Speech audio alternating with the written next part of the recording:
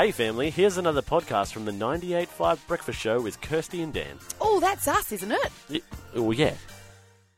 It's Kirsty and Leon this morning on the Brekkie Show, and every fortnight or so we've been able to catch up with our good old mate Paul Morrison, or as you guys all know, Morro. He's over in Africa and Tanzania, and he joins us on the line right now. G'day, mate. G'day, guys. Great to be chatting with you again in I'm sure it's freezing cold Perth. It's very cold here in Tanzania as well.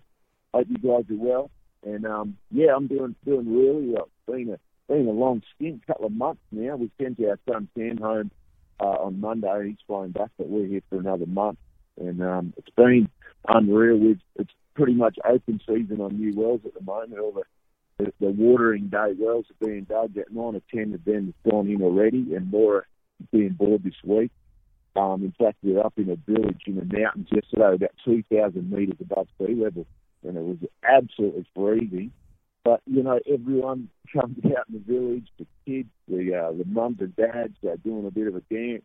I actually got a video of me dancing. I'm not sure if that's going to make it back to Perth, but it was a whole lot of fun. And I got to speak and talk about Watering Day, which was awesome. And in the week before, just before Sam left, he spoke at a well down in a village on the other side down, and it's kind of a bit hotter and flatter when you go right off the tarmac, and he shared his faith, and the village then sang this hymn, which I've got a video of as well. I might send back. It's called Mungu Nipenda, which is God is love and He loves people, and you just kind of feel the love when they get their water put in. So it's been unreal in that regard. It hasn't been all highs, guys.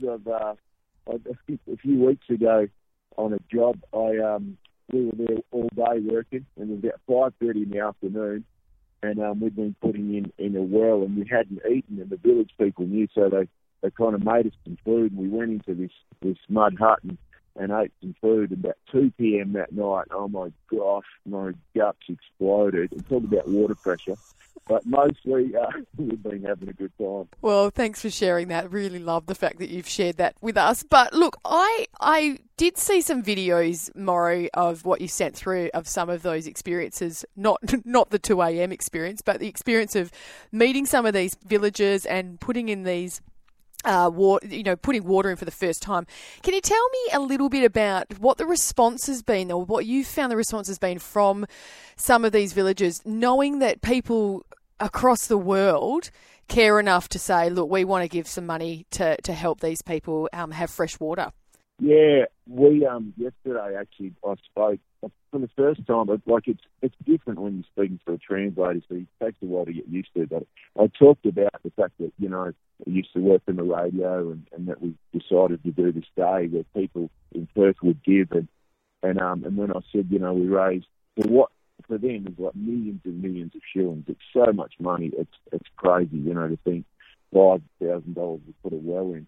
And when I said, this is one of those wells, the whole place just erupted. So and that's what we talk about, the love of people to come from Australia and to bring clean water. And we talk about the love of God, and they really, really get it. And, it blows them away. And there's not much they can do. They want to, often they want to kind of respond. And like a lot of little villages will make a meal of rice and beans as a celebration, because officials come. The mayor was up in the mountains yesterday. He came out and he spoke, and he was so grateful. And so, they understand it, and I guess they're pretty amazed that that's the power of generosity and the people of Perth. And in fact, I was hearing some news from Justin Longyear, the Dockers coach, talking about they're thinking about charging people in WA to watch footy, and he said, it's a human right in Australia to be able to watch footy. And I was thinking, a human right, it's funny what our expectations are in life. In Perth, it's that we would watch the football for free. And here, we're hoping it's a human right that they would have clean water.